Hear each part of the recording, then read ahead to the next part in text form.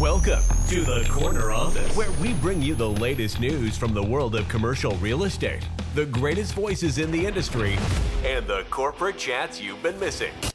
Let's get to it. Great, Chris. Great to have you here. Obviously, we know you from Equites, but I think a lot more people know you from the field. Stormers Rugby, Western Province Rugby, captaining Western Province to Currie Cup win.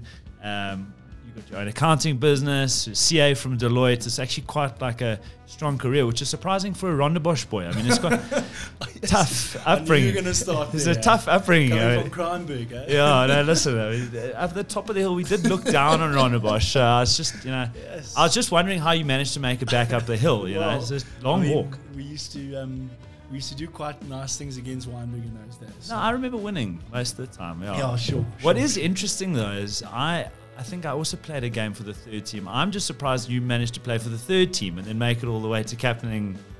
Was it the quality of rugby in South Africa was down at that point in time? I definitely was a late bloomer. Yeah. I was by no means a hot shot at school. I played third team rugby, third team cricket. Look, I only grew, No, but I don't understand this. I don't understand this. But like, imagine this. So I can give you the actual stats because I still remember it clearly. So in matric, I think I weighed 75.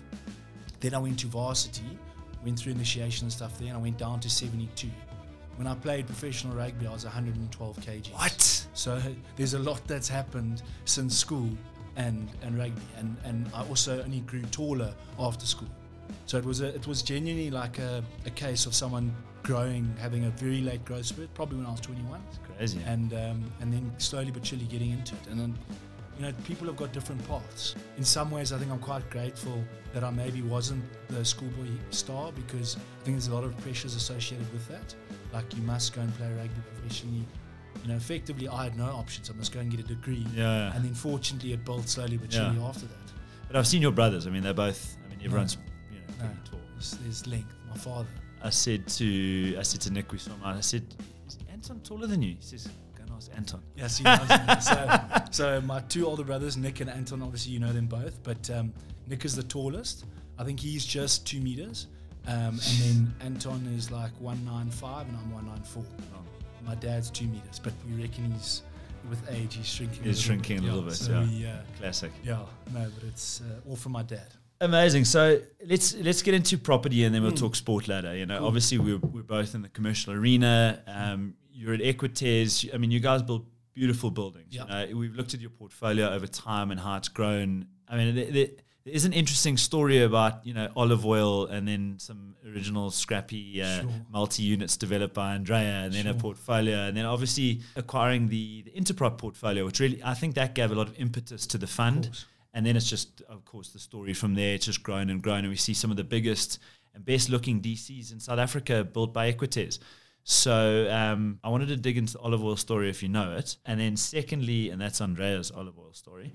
And then secondly, I want to understand a bit more about Equites in terms of the philosophy of the business. Sure. What they're trying to do, because really the spec that's being built is quite a lot higher than most of the stuff that you see in the market. I say most of the stuff, you'd argue, all of the stuff, other people argue, So, I mean, let's chat about Equites. So, I mean, fortunately, it's just us in this room, but basically this afternoon's presentation is going to touch on effectively Equites' philosophy, as you call it. And I think it's underpinned by what I would think of 4 main characteristics. Like, when we talk about the baseline specification and why we're so proud of it, and you said yourself, it's beautiful buildings, but there's a lot that goes into that methodology on what we're trying to create for our tenants. And that baseline specification is on its 8th revision, and the development team keep on revising it and looking at new ways to improve it. The first thing we're trying to do. When you say the baseline specification, so you're talking like our floors will be built to a certain thickness and a certain MPA. We're going to have this quality of flooring. Yeah, exactly. We're going to have 15.5 clear height, and we're going to have minimum 50-meter yards. Yeah, and we're going to have no plaster and paint on our exteriors. These are what we would consider our non-negotiables and baseline specifications. And I mean, you would know because you've been in long enough. Why it's at revision 8 is because not so long ago our minimum yard depth was 40 meters. Then it went 45, and now it's 50. clear heights also improved, and yeah. So the four main characteristics that underpin the specification that we're trying to achieve is the efficiency for the tenant, so that talks to the yard and whatever. The future proofing, so there are many examples of that, maybe dummy doors. Even our yards are often, our dockside are often built in such a way that can be both on-grade, and our on-grade are built in a way that can be retrofitted to dock. So if we have a change in user after 10 years, there is a way to future-proof that. Clever, yeah. A lot of people would say 15.5 is essentially future-proofing, but I think people have caught up there, and it seems to be, pretty standard. The main we did like quite a deep dive into logistics a week or two ago with some of the top guys in the country, guys with PhDs in logistics, studied abroad, etc., etc. What they're saying is it really comes down to your type of material. So it's decide what your unit of measure is. Yep. What are you measuring your product in? Is it bags? Is it units? What is it exactly? And then try and work out the best mechanism to actually fill that cube. And then it comes back to, in South Africa, what can we do in terms of our build quality? That's our floor build quality. Because as you can imagine, any of these hoist trucks or any of the material handling equipment has to run on a super flat floor. What can we actually do, and what height can we realistically get to with the level of training that we have with the guys working in the warehouse in South Africa? And so those things all come together and say, well, in South Africa, 15.5 is where we need to be. Yeah. I mean, there's obviously material handling equipment that there's that knock-on effect, and it obviously becomes a lot more expensive the higher you go. Yes. But, I mean, I was at the supply chain conference last week. That SAPEX thing. Yeah, the SAPEX thing, yeah. And what they were actually saying is that machine handling equipment's actually starting to drop because there's more demand for it. So maybe we will start pushing on that clear height. But to your point, obviously it's got a lot to do with the product and and what they're stacking. And then let me just go back. So I said the efficiency, the future proofing, and then the third one is obviously the ESG initiative that we pushing always. Looking at solar as part of our baseline specification, and there are a number of other things that we implementing, like our EDGE certification on our builds, which means we obtaining at least 20% savings from an energy point of view. Yeah. And then the fourth one, which I don't think we talk enough about, and I think it's something that we actually, with the help of you guys, there's more to be said about it, and that's the fact that we go into triple net leases, which essentially means that the tenant is responsible for everything. And I think what we don't play enough on, and I think the guys that we interact with, the brokers, essentially also need to start working more on it, is essentially a better quality product with better finishes will mean less maintenance and less repairing. Yes. We've got a number of those examples, but I just think going forward, it's something that we also, from a sales point of view, need to play more on. So getting insight from the financial director on, what is their, in their current building, what is their repair and maintenance line, Are they going to see that with a large panel floor, With this repair and maintenance, do you have a team, or do you suggest a team that they use to maintain, or have a protocol? Because you can imagine the guy comes in, or a tenant comes in, they are distributing cans or sugar or whatever it might be. They don't really have a great plan in terms of how to maintain the building. And I'm sure you want it maintained to a spec. So is there a protocol that they have to follow? So we've got a great program. We've got an in-house ops team that essentially can do an assisted maintenance program, is what we call it. But it is, of course, at their option, but most of them tend to do it because they we want to be guided. Which supplier do we use, or which supplier did you use to install it? Yeah. When do we have to do this by? Because unfortunately, these leases are long-term. They're 10 years at least, sometimes even longer, 20 years with ShopRite. And to have the cadence of the maintenance is important. And it's also quite important for the tenant to understand that if it's not done, that reinstatement liability just becomes higher and higher. Yeah. And it's not ideal. We had a situation in Para and Cape Town with a tenant that essentially... Well, it becomes replacement. Yeah. If you don't repair, it becomes replacement, exactly. And that's like the highest cost you can... And then you end up having like a legal fight and a grudge match after potentially what could have been a good tenure. You end up fighting over... often is quite a sizable amount because the guys have just left the maintenance. Yeah. Yeah, and it's a relatively easy thing to do. Exactly. As long as you stick to the plan. And like you may, I mean, we offer the assistance maintenance program where the team will guide you and get you to do everything that you need to do. Okay, so effectively we're trying to build to a higher quality to future-proof the business. I mentioned, or we were chatting before about Prologis, right? So Prologis, significant logistics fund Massive. In the US. They have a similar sort of methodology where they're also trying to build the best, but they also are thinking about the environments that they're creating for the people that are going to be there, So often guys will go and slap up a warehouse and, good-looking warehouse and yard, and it works functionally, but they don't start to think about what it feels like to be one of the people actually working there. Let's plant a series of these trees and make a nice area to be. And where I think the office has had to innovate in that space, especially over the last couple of years. It's more of a hospitality type function that people are trying to drive into the offices. I think industrial was far behind, and what I'm seeing with the likes of Prologis and certainly Equites is that you're actually trying to make it quite a nice environment to work as the person who's there day to day. And I think that's an interesting take, given that offices are really pushing and then they're really innovating. No one's really doing it in industrial. So, I mean, it's clear that for our business model and for what we're trying to achieve with the elements that I've mentioned already, one key element that plays to that is having a park environment. And we've seen it at Jet Park where, we know Jet Park's not always your greatest stock. There's a lot of older stuff there. There's also very few park environments.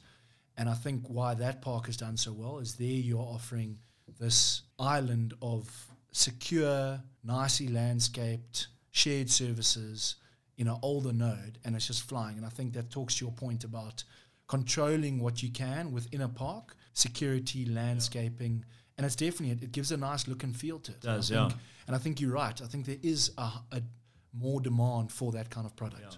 A different take on it, and certainly a different kind of product, but InnoSpace has done something similar in the sense that they try and take what was originally a lot of little mini warehouses, and then they say we're going to take one big one, chop the warehousing up and put you all in one really nice office with shared services and a bit more of a hospitality type function in the front. It's a similar take, doing a similar thing, different grade of product, but also I think a really clever idea and working well. I think it's recognizing that, like you said, that the person now that's going to the warehouse or the logistics park is looking for something more premium. Yeah. Okay, then you guys have got a UK-based portfolio, which must be quite interesting because it is quite a different market, right? I mean, we've got a lot of land here. They've got less land there. Although they're not terrible, but they've got less land there, or it's certainly more premium. Correct. In terms of pricing. As I understand it, here, I mean, you can effectively finance a development. So you get development financing, roll up the interest. Ultimately, you get senior debt at the end once the project is completed. Over there, you couldn't really get that. So the opportunity in the market was to use balance sheet to go and land bank or acquire land there, build the development, first valuation, and then senior debt rolls in. So it's quite hard to develop in that market. So could you draw any parallels between the two markets? There must be learnings from that side to this side to that side. And obviously, what we've seen is that, it's probably still a year ago, things change quickly. And I think that market isn't used to inflation and rising interest rates. And I think that's been a challenge for that market specifically. And maybe it's not a year, maybe it's 18 months ago where it was a different story. Yeah? It was really going nicely there. From a valuation point of view, from the market in general. Yields must have pushed out given the 100% interest rates. Yeah. So it is challenging. I think what you're seeing there is a market essentially that's very uncomfortable with rising inflation and interest rate hikes. Yeah. On that point, sometimes dealing with like multinationals, and let's say this is their first property in South Africa, their first facility, and we chuck in a 7.5%. They've never seen that in their lives before. Yeah, they've either seen flat, with like the UK with the 5-year reviews, or they, some of them go somewhat flat. Yeah. So let's explain that. Just everyone listening. So in the UK, you'll have effectively 5 years flat, and then you have a review. Correct. And then they go and calculate like some form of indexation, like it might be CPI, or I think over there they have RPI or one of these things. Yeah, exactly. Various different metrics, but practically they go and look, what did CPI do? They have a discussion about it and they lock it in. It's quite like a formalized Correct. program of escalations. Correct. Here we sort of negotiate, okay, 9% escalation, the tenant says 7%, and then it's a bit of an arm wrestle, and then ultimately we land somewhere, but we all know that it's at least a 7% escalation Correct. going upward, right? Correct. Over there, everyone expects, I'm going to have to go up 2% or something like that. And now it's just like 5% year on year. Amazing, Yeah. So, I mean, it's obviously, for us, it's obviously all a function of the length of the lease and these levers that we're pulling on a negotiation front. Obviously starting rental, escalation, then length of lease, and trying to manipulate that to make essentially the IRR work the best. These are what we're working with. Yeah, because you'll get funding at whatever 2-3%, and you were getting yields at sort of 4-5% type of thing. So there's almost like a positive cash flow. Whereas here it's almost always the other way around. Exactly. No land in SA. That was the other thing I wanted to chat about. What we're seeing at the moment is this massive demand for land. Sure. And just not enough land produced in general, but also at the moment even less produced because we went through a whole world event where no one's really done anything, right? So now there's no real land. You guys are sitting in some attractive pockets of land, but even you're running out of land. What's happening to actually generate more land? I mean, what's the insight into the market there? Obviously, so I think Rihanna and Dre have got a great job on forming a relationship with the Erasmus family out in the R21, which has given us access to good land holdings and more. So we're okay out there. I think the major challenges, like you said, is that taking agriculture and getting it to that point is the challenge, and that's sometimes obviously the delay in time.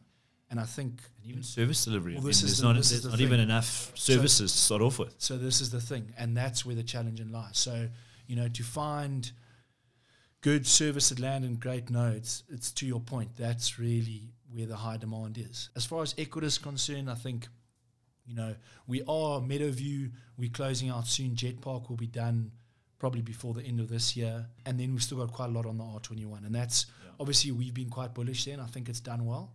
And we still feel that there's more to go there. And some of your new builds, I mean, I saw you guys launching Spa the other day. Yes. There was so start turning there, yeah? That's within Jet Park. And like I said, what's that, 17,000? 17,000, for Spa on core. And then we've done another hazard store for Cargo Compass next door to them, and then for Normet, a smaller, but it fitted quite nicely in that corner. We were actually going to go do that on spec. It was going to be a 6,000. And then these guys came along and we were able to do a deal there. Nice. And that's been great. And I think that's what's been great about Jet Park is it's given us more encouragement and validation on these park environments. Jet Park, are we talking about the Old Avenge site? Yes. Yeah. Sorry. So on the right at the airport. Exactly. Yeah. And it just shows that I think a number of reasons. I mean, we chatted about the Prologis model about creating nice environments that people feel that driving to a premium office estate or whatever. I think the security is a big thing. Essentially all our parks, what will happen is you'll have the main security gate, which can lock down at any stage. And then within that, each unit has their own security gate. Yeah. So you've got two forms. And I think that's also a big thing. I mean, we saw what happened with the riots and stuff. No, we saw the riots. I mean, we went to a facility now in Hammersdale, and the guys have actually put up water cannons. Ready to go. I mean, the fences outside are probably 15 meters high. I don't know. They're significant fences, and they've got water cannons outside there. So people are taking it seriously. These water cannons are serious. Yeah, I mean 35 meters away, they'll knock you on your face. I mean, and we're putting up riot walls and stuff. Really? That's what they want. Some of our tenants. So I mean, that's and Tommy, it's quite interesting because Andreas sitting there must have been thinking quite far ahead, because in order to accommodate the build that you're doing, which is a more expensive build, okay, in order to accommodate that in the rentals, your stock needs to be trading at quite a good premium. Sure. Or you need to be trading at the right kind of levels so that effectively you can accommodate or absorb. It doesn't matter what you do, well, to an extent, but you can't just go and tell the guys, well, our buildings are 150 Rand a square meter and everyone else is 85, because there is, in the end of the day, it comes back to a number in the end of the day. People can only afford so much. So you've had to accommodate some of the expense of building a building to this level, but you've been able to do that because of the profile of your portfolio, Correct. all long leases and really high-end assets. I think to that point, I think repeat business has been good to us. Obviously, you've done a deal historically, and now there's more. TFG is a great example. They're not looking to go with anybody else. They like our product. They've seen the efficiencies that it creates.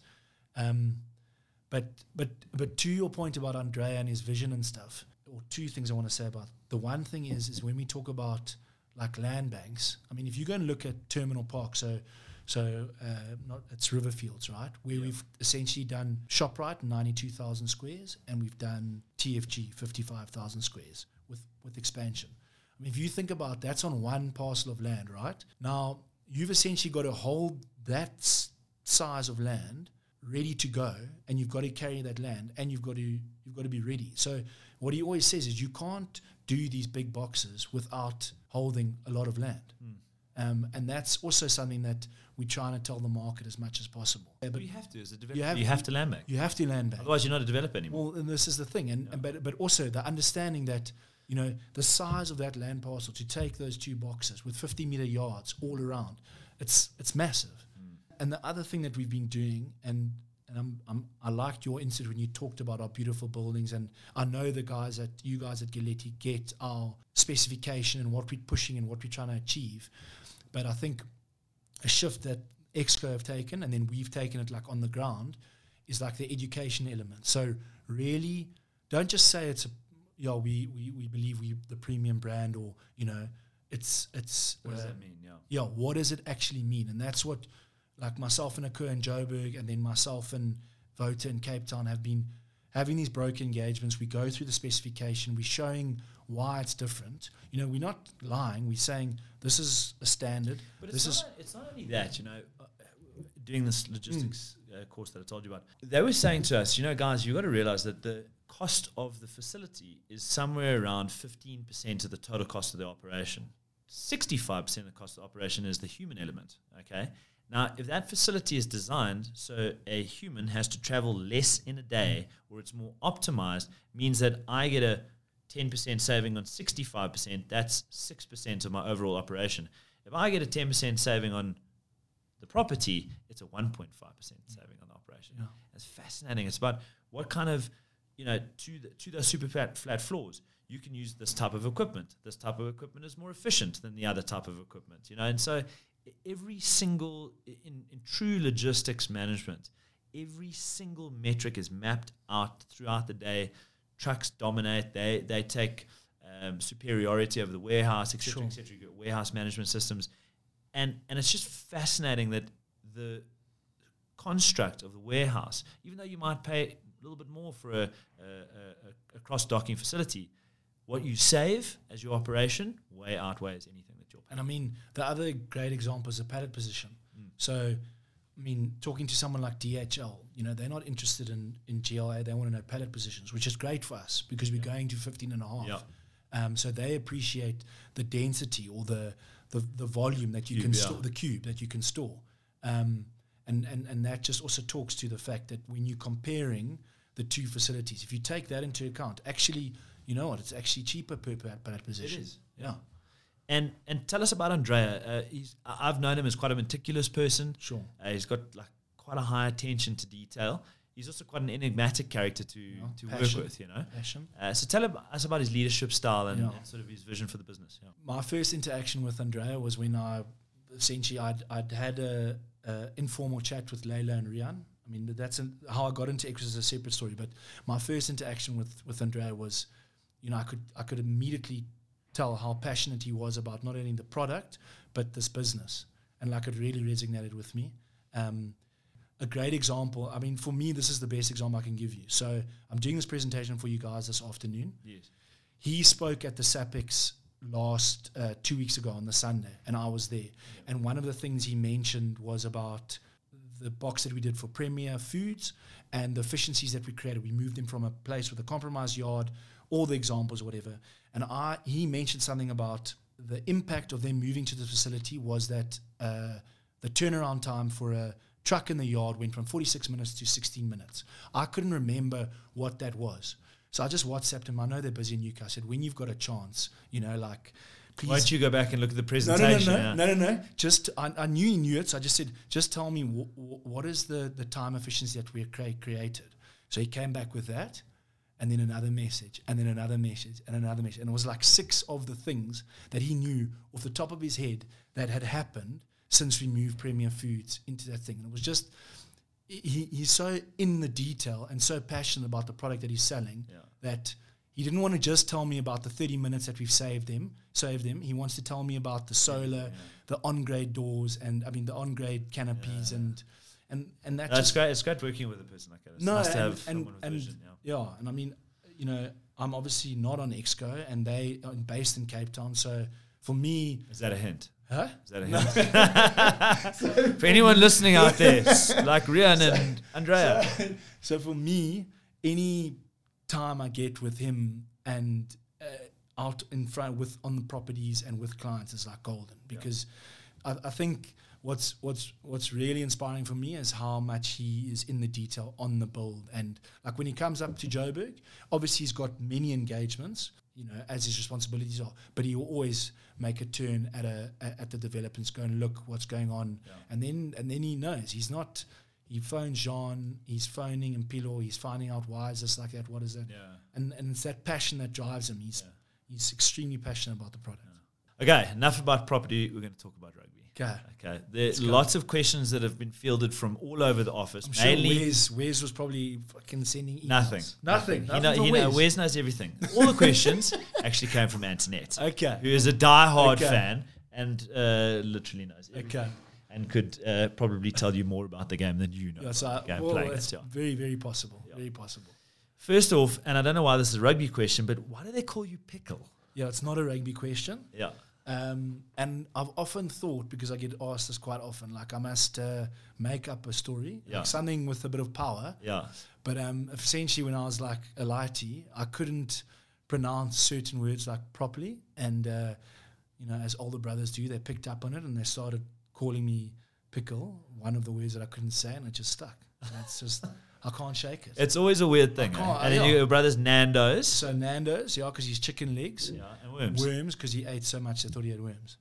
But I've had mine the longest. So I got mine when I was 12. And it's taken a bit of a turn. It's now Pickles with the S.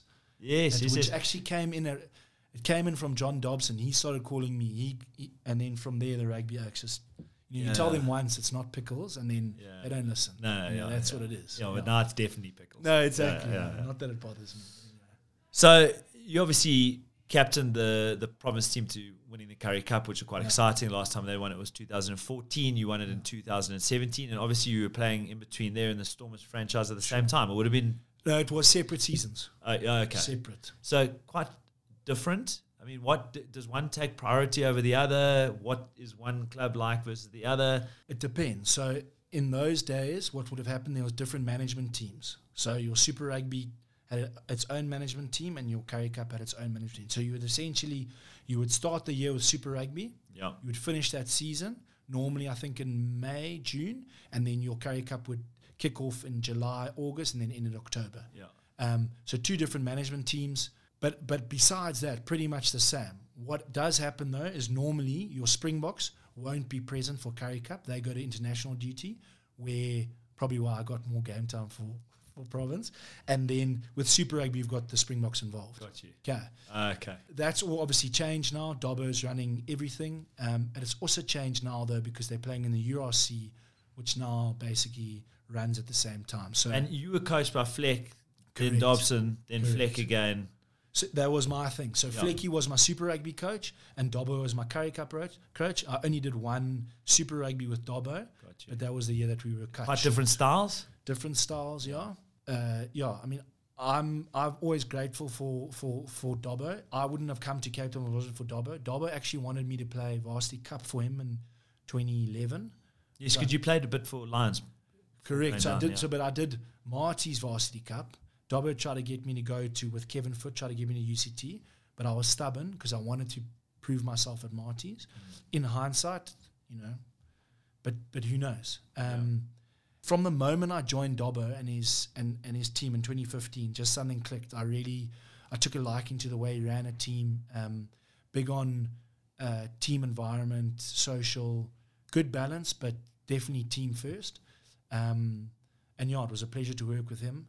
I think Flecky, where Flecky's circumstances, what people don't understand about Flecky becoming head coach, was Eddie Jones was supposed to be head coach.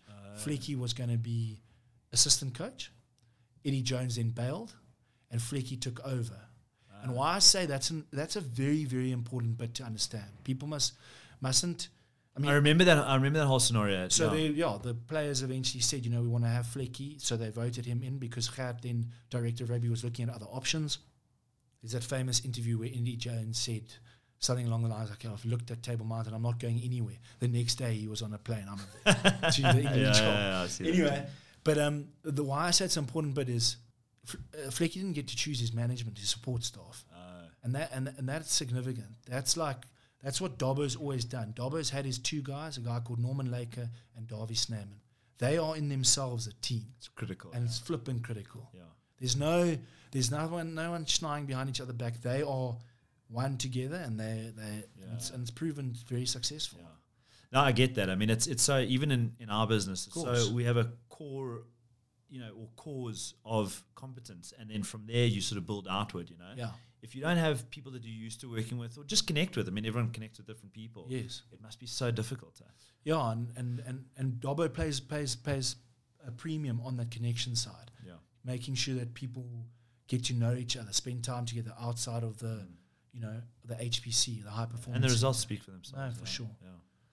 And now Anton, your brother, obviously took the decision to go and play abroad. Yes. You took the decision not to play abroad. You obviously had your articles through Deloitte. Yeah. You'd started your own business, an accounting business.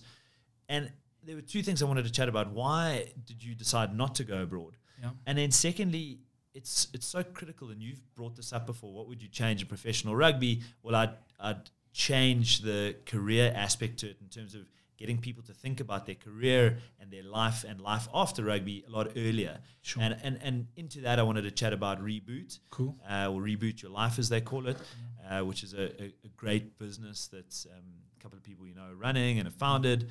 And so I wanted to chat about those three aspects. Why didn't you go? Cool. Why do you think that's so important? And then with what the Reboot guys are doing, what do you think about that business? I think it's quite exciting. No, I mean, the answer, I did one stint at Saracens between a Currie Cup and a Super Rugby, which was great. But it was in that time that by that stage I'd already had Walworth Consulting for 2 years, I think. And I just realized that doing an overseas stint, at that stage the business was too small for me to be out of touch.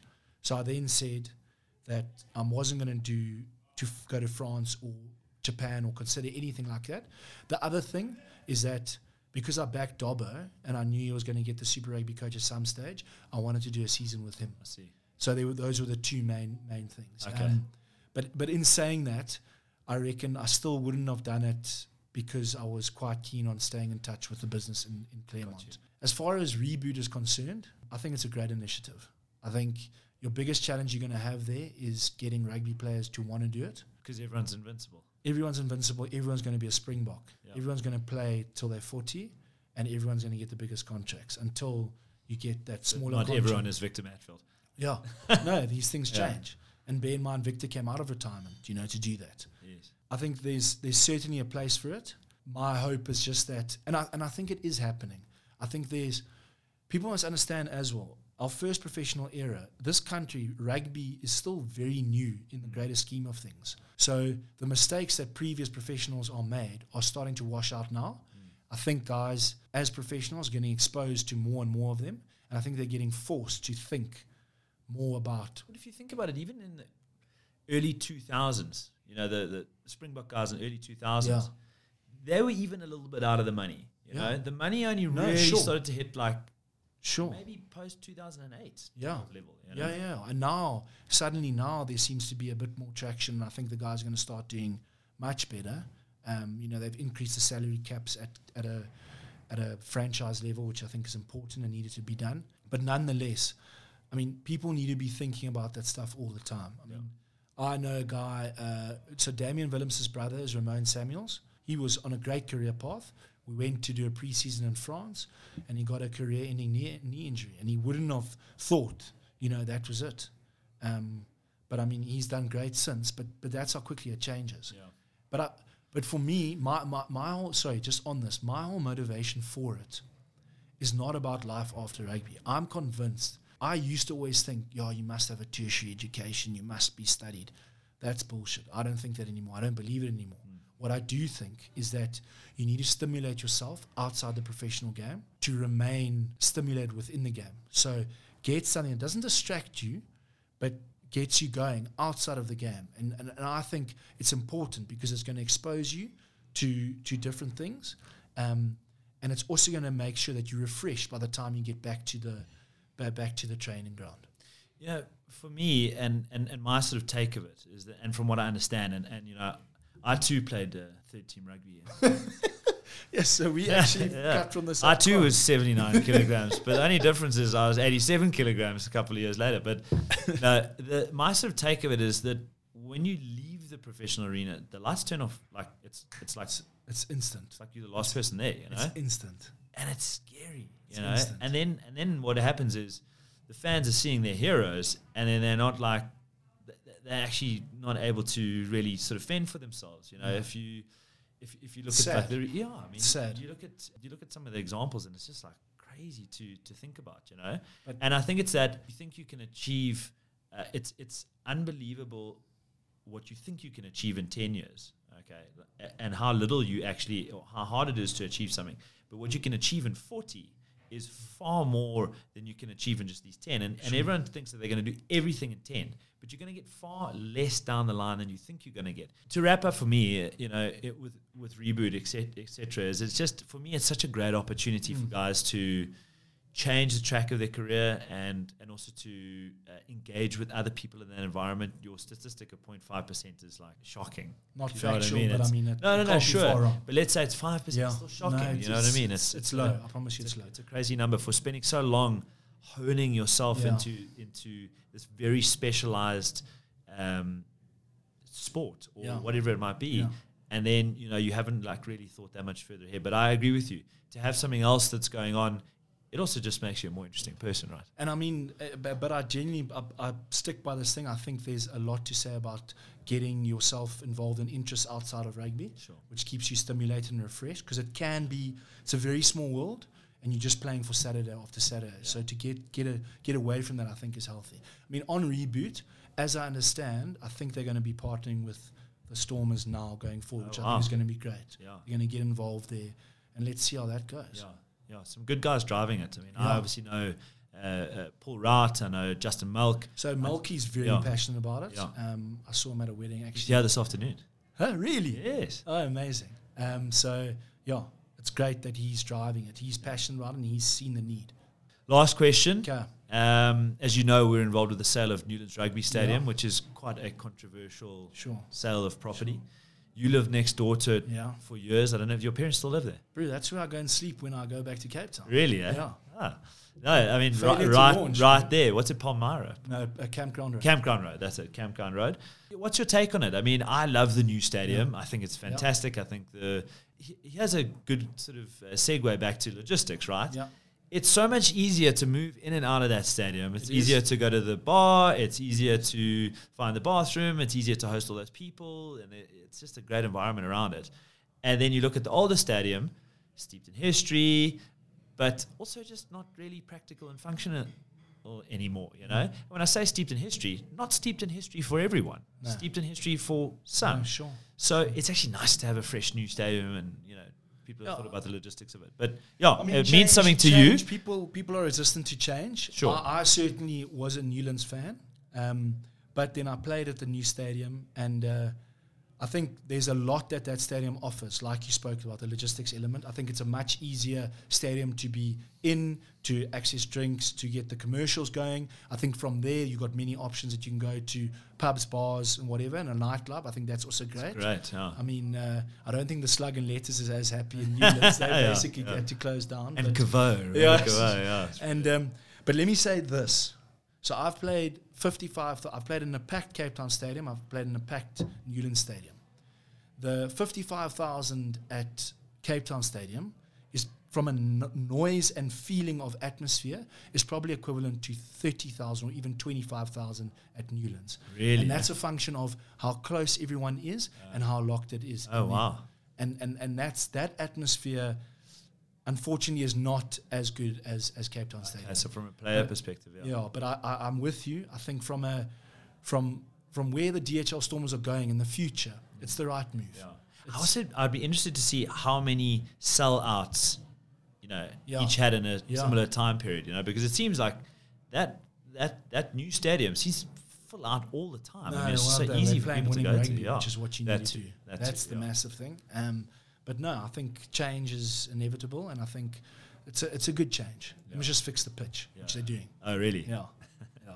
Chris, it's been great to have you. Thanks. It's actually just so great to have you in here. We've had a long chat today.